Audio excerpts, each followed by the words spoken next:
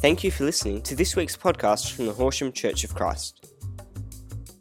For more information, please visit our website at www.horsham.org.au. Morning, church. Morning. Before we start, I'd just like to take this opportunity to just honor our pastor, Pastor Simon, and his family, Andrea and the girls. I think we're so fortunate to have a pastor and a family who care so deeply for the local community in Horsham. And I see Simon pouring his heart and soul every day into the local community. So I just want to say, I really appreciate, and we should appreciate our pastors too.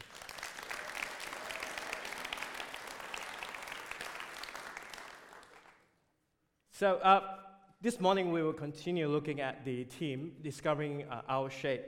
In particular, we will look at abilities.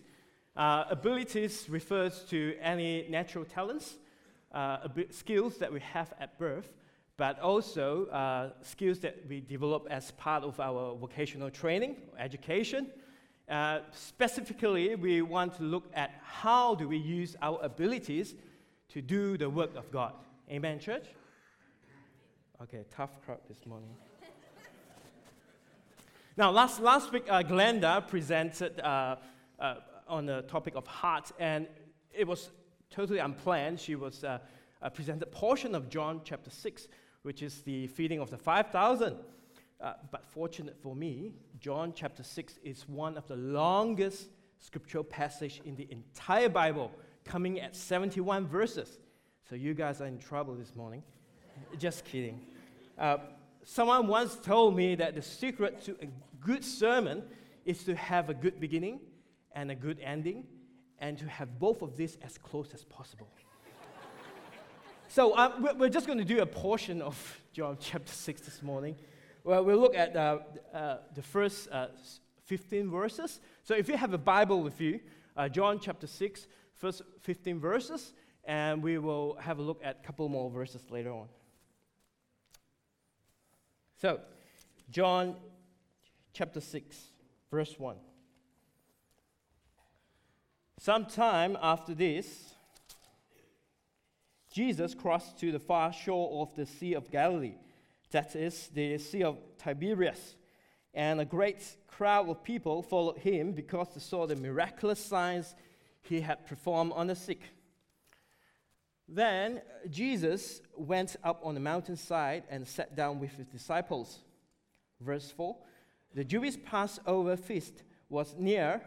When Jesus looked up and saw a great crowd coming towards him, he said to Philip, "Where shall we buy bread for these people to eat?" He asked this only to test him. Jesus is being cheeky here. For he already had in mind what he was going to do. And verse 7, Philip answered him, 8 months' wages would not buy enough bread for each one to have a bite. Another of his disciples, Andrew, Simon Peter's brother, spoke up. Here is a boy with 5 small barley loaves and 2 small fish. But how far will they go among so many? Verse 10. Jesus said, "Have the people sit down." There was plenty of grass in that place, and the men sat down, about 5,000 of them. Jesus then took the loaves, gave thanks, and distributed to those who were seated as much as they wanted. He did the same with the fish. Verse 12. When they had all had enough to eat, he said to his disciples, "Gather the pieces that are left over. Let nothing be wasted." So they gathered them and filled 12 baskets with pieces of the 5 barley loaves left over by those who had eaten. Verse 14. After the people saw the miraculous sign that Jesus did, they began to say, "Surely this is the prophet who is to come into the world." Jesus, knowing that they intended to come and make him king by force, withdrew again to a mountain by himself. Let's pray. Father God, I just pray today you will speak to us through your word and through your Son, Jesus. Holy Spirit, I just ask that you would remove any hindrances or barrier that prevents us from coming to Jesus. And we pray this in Jesus' name. Amen. So just recently, last month, my family and I, we had the opportunity to visit Malaysia, my home country. And we had an amazing time in Malaysia. I thought it would be a good idea this morning just to introduce Malaysia. Have anyone been to Malaysia? Can I have a show of hands? Okay, awesome. So a couple of questions I normally get about Malaysia. The first one is, where is Malaysia? So shown in this map is a map of Southeast Asia. And Malaysia is actually consists of two parts. We have the west coast and the east coast. And normally when we talk about Malaysia, we refer to the west coast, sandwiched in between Thailand and Singapore. And in West Malaysia, we have the capital city, Kuala Lumpur. And what sort of weather Malaysia has? We are a tropical country. So we have 4 seasons: hot, and wet. And what sort of people like? We are a multicultural society, pretty much the same as Australia. Shown here is a picture of friendly people from different cultural backgrounds. And at the background is the skyscraper, Twin Towers in Kuala Lumpur. And I often get asked, what is Malaysia famous for? Well, many things, but at the top of my list, I must say, food. So just a sample, a picture of the cuisines on offer. And during the recent trip, we thoroughly enjoyed ourselves. I know I've overindulged. When my eldest, Angie, came over to me, she pointed at my tummy and she asked, "Daddy, is there a baby in there?" You can imagine the interesting conversation we have trying to convince her that that is absolutely impossible, even though we keep telling our kids, with God, all things are possible. So why are we talking about food? Because food seems to be a major concern or lack of food in the passage that we just read. Just to give a context of the passage, John 6, a huge crowd of people was following Jesus after witnessing the miraculous signs that is performed. And it was during a time of Passover. Passover is one of the major Jewish celebrations, and it is to commemorate 700 years ago when God rescued the Israelites from slavery, captivity from the Egyptian kingdom. Now, God sent Moses, appointed as a prophet. So basically, prophets are people, a messenger of God, tasked with a special mission. And Moses was asked to demand the release of the Israelites from the Pharaoh, the king of Egypt. But the king refused, and so God sent 10 plagues or judgment on Egypt. The final plague, the 10th plague, was that God will pass over Egypt and strike down the firstborn of each household. But through Moses, God instructed the Israelites to sacrifice a young lamb and with the blood painted on the doorpost. So when God passed over Egypt, no harm will befall on the household that has the blood of the lamb. And each year, the Jews will commemorate this rescue, redemption from slavery by having unleavened bread. So unleavened bread basically are bread that's without yeast, so what we call as flat bread. So there was a general expectation during this time of Passover, the crowd, that the food is part of the package. Like they are following Jesus, and there is this expectation, surely we will be fed. And you could sense the anxiety or tension coming from the disciples, telling Jesus that, no, we simply lack the ability, the resources, the time to feed all these people. Now, the Bible tells us that there are approximately 5,000 men, but we know there are women and kids, child with the crowd. And some biblical scholars estimate there could be up to 20,000 people together at that time. So you could understand the disciples was getting a bit nervous. But by concluding that they simply lacked the ability or resource to feed the crowd, the disciples has also concluded that even for Jesus, asking such miracle might be too much. After all, up to that point, the disciples has not witnessed Jesus perform a miracle at such a magnitude and scale.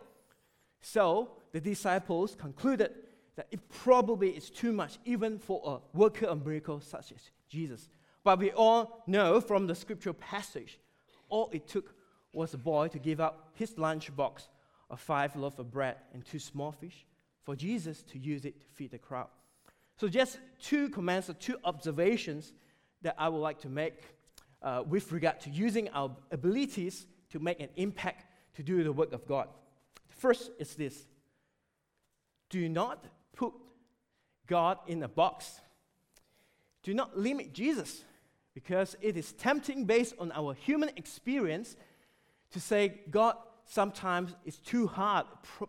Perhaps God is not able to come through this time.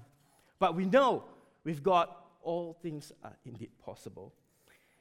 And the second point is this: we need to entrust our skills, our abilities, our resources completely, absolutely to God for Him to use it for His glory.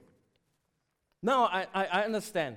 Sometimes it is hard for us to be a part of a ministry, be in church or outside in the community, because sometimes we ourselves, we are convinced that we have little to offer. And it doesn't help when people around us, including sometimes even in church, tells us that, sorry, your abilities, they are just small, insignificant, although with good intentions, not much of use. And that's precisely how the disciples thought of the contribution by the boy.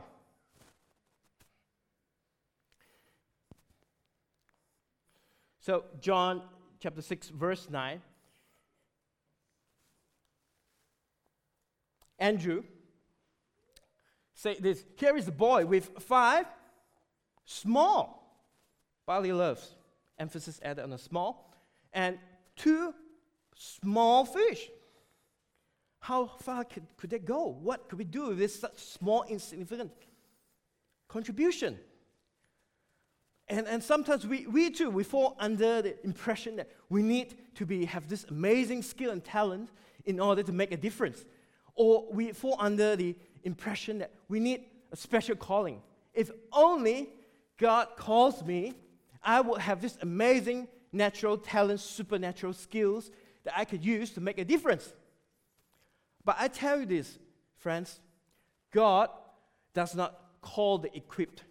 He equips the called, and all of us have been called. Check this out. In Hebrews chapter 13, verses 20 to 21, it says, now may the God of peace equip you with everything good, not something, but all things good for doing His will, and may He work in us what is pleasing to Him through Jesus Christ. To Him be glory forever and ever. And Ephesians chapter 2, verse 10 says this: for we are all God's handiwork, masterpiece, created in Christ Jesus to do good works, which God prepared in advance for us to do. God predestined for us to do. God gave the calling to each of us to do good works. And that's great news, because that means all of us will be equipped to do the good work that God has planned for us. And to discover further your abilities, there are resources such as Rick Warren's Purpose-Driven Life, giving a good overview of the SHAPE ministry, and also Eric Ries's book, Discovering Your SHAPE. And I believe our office has resources as well for Life Group to explore your SHAPE. So the real question now is, are we ready to do the work of God? Church, are we ready? Can we encourage each other this morning? Can you turn to your neighbor and say, we will do the work of God? Awesome. Amen. Let us continue deeper into this scripture passage. We'll jump ahead a couple of verses and pick up the story. If you still have the Bible open, could you turn to verse 25? We will do 10 verses there on. Verses 25 to 35. So verse 25. When they found Jesus on the other side of the lake, they asked him, "Rabbi, when did you get here?" So the crowd pursued Jesus for the entire day, all the way across the lake. Now, they were pretty determined. Jesus answered, "I tell you the truth. You are looking for me, not because you saw miraculous signs, not because you believe in me, but because you ate the loaves and had your fill. Do not work for food that spoils, but for food that endures to eternal life, which the Son of Man will give you. On him, God the Father has placed his seal of approval." Verse 28. Then they asked him, "What must we do to do the works God requires?" Jesus answered, "The work of God is this, to believe the one he has sent." Verse 30.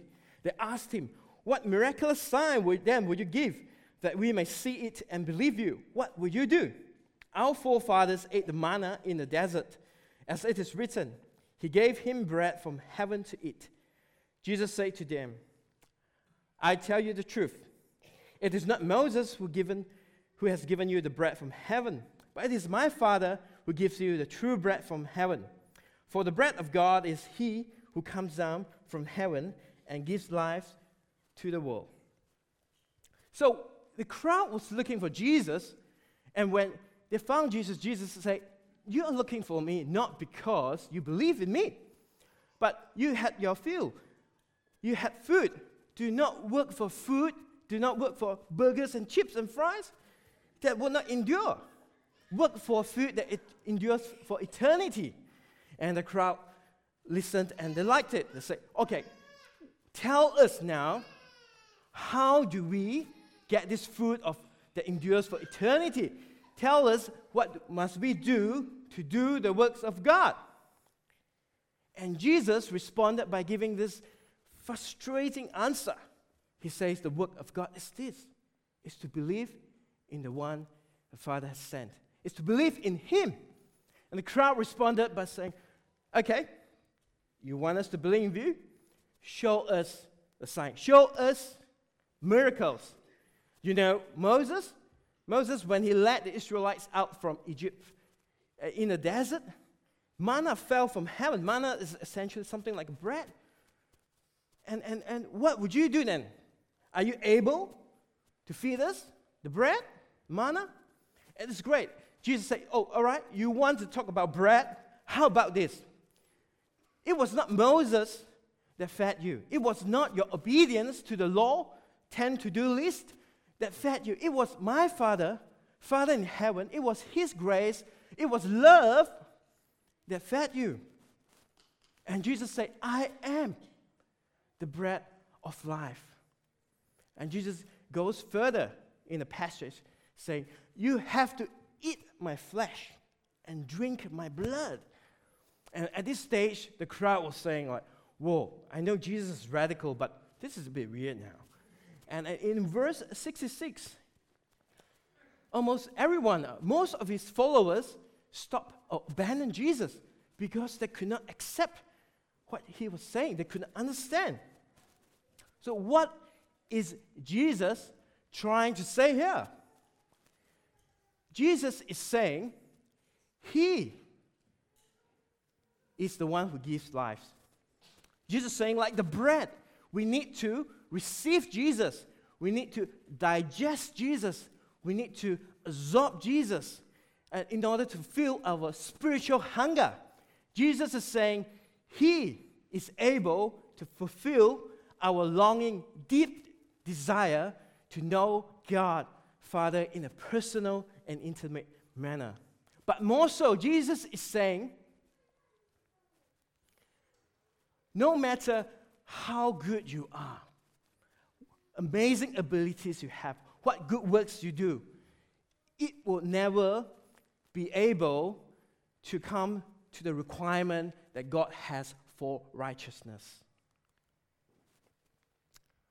The book Isaiah tells us this: all of us has become one who is unclean, and all our righteous acts are like filthy rags. You see, Jesus said, it is said in the law, thou shalt not commit adultery. But I say to you, any man who looks at a woman with lust has committed adultery in God's eyes. And he goes further in saying, anyone who harbors anger against another person has committed murder in God's eye. And that is the standard of God. And this is absolutely impossible. This is absurd. And that's the point. But you know what is even more absurd is this. In John chapter 15, verse 15, Jesus said, I no longer call you servants, because the servant doesn't know his master's business. Instead, I have called you friends. For everything I learned from my Father, I have made known to you. This is scandalous. I don't understand. Like, why would you, Jesus, hang out with dirty rags? Why would you want to be with people who will abandon you the moment you don't fit their mold of a Savior, the moment they do not like what you're saying? And there are some not really nice people out there. But you know what?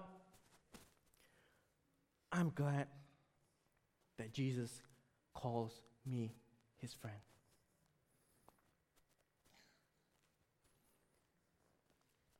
I know sometimes my sin might not be obvious, but they are real. And the Bible tells us this, that Jesus came into the world not to condemn the world, but to save it. He loved us for who we are right now. And he wants to be with us, to cheer us on in our journey of life, to celebrate the joys and be with us through the tough times. You know, talking about judging people, judging others, I think sometimes we are even harsher compared to God. You know, the evil in others so compels us, this righteousness, sense of righteousness, to judge and condemn. Sometimes strangers that we don't know to life sentences without even wanting to listen to their story. But God says, hang on a minute. I love that person. He can be saved. Really? What about rapists? What about mass murderers? What about drug dealers? What about human traffickers? Can they be saved too? And if they can be saved, should they be saved? No, we say we demand justice be served. And if indeed justice needs to be served, we are all in trouble, because all of us have sinned one way or another against God. And the Bible tells us clearly, God is righteous. He is a righteous judge. He has to judge sin. And the penalty for sin is death, physical and spiritual death, eternal separation from him. I'm glad Jesus is here for us. He calls us friends. You know, in writing off people easily, we sometimes write off ourselves quite easily too. I don't know about you, but in my journey of faith, I tend to seem to fluctuate between two extremes. On one extreme, I say all bad people deserve to be punished, deserve to be judged. And on the other extreme, I say, woe is to me, a sinner. I'm a miserable, wretched person. I don't deserve saving. I don't deserve people to love me. I don't deserve the love of God. And you know why? These two extremes is because we are so focused on ourselves. We're so focused on performances. We're so focused on works. We're so focused on rules rather than focusing on the one who gives life, rather than focusing on the bread of life, on having a real, authentic relationship with Jesus. Jesus loves us unconditionally. And I know he loves us so much that the Bible tells us this. God demonstrates his love for us in this.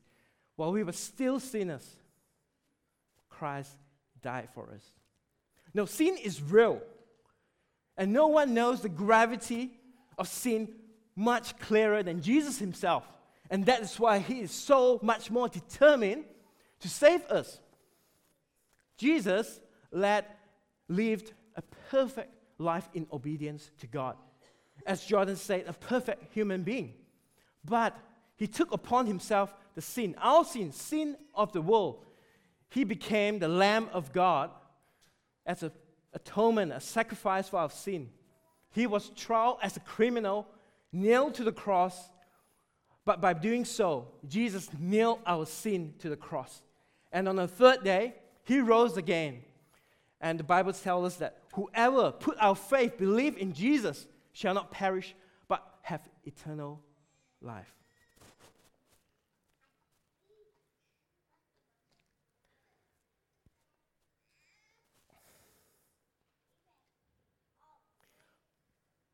Jesus became the Lamb of God.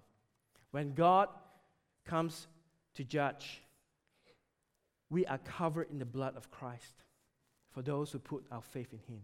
And God's judgment passed over us. We are spared from the wrath of God. But this is more than just redemption or saving from punishment or from wrath. What Jesus has done on the cross goes far more than just redemption. Scripture tells it in Titus chapter 2, verse 14. Jesus, who gave himself for us to redeem us from all wickedness and to purify for himself a people that are his very own, eager to do what is good. It's amazing transformation happening here. Last week, Glenda talked about having a pure heart. And the scripture tells us that blessed are those who are pure heart, for they shall see God. Now, it means if we are not pure in heart, we can't see God. But how can someone with impure heart purify himself? Now we know. Because of the great redeeming work at the cross, Jesus not only redeemed us from the bondage of sin, but he purifies our heart for himself, make us new, give us a new heart, so we are eager to do what is good. You know, the church is a body of people, a community who understands we need help, who understands that we need to encourage one another to love Jesus. And as we grow deeper and deeper in love with Jesus, we notice something amazing happening. We notice lives changing. We don't know how or when, but one day we realize, we look around us, our marriages are strong. We love our kids, and the kids actually love us too. And we speak nicer things to people. And we get mad less.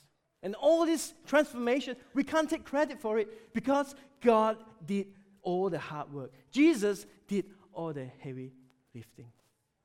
Can I invite the team to lead us in a time of response?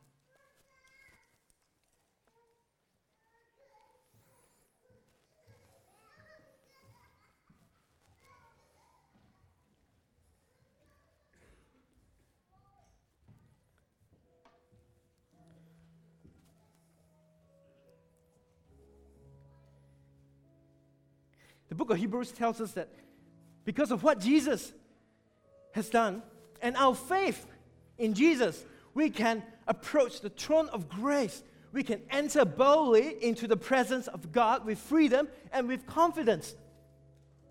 And it is with such knowledge and confidence, I would like to invite this morning for us to surrender our heart, our abilities, our giftings to Jesus. I pray that we'll know the love of the Father who runs so deep and wide, that nothing that we ever do, no sin is so big that God is afraid or God is concerned. No, His love is all-conquering and all-powering. I'll pray that we come before Jesus and lay down our burden, and just receive the bread of life. Just receive Jesus. For Christ is enough.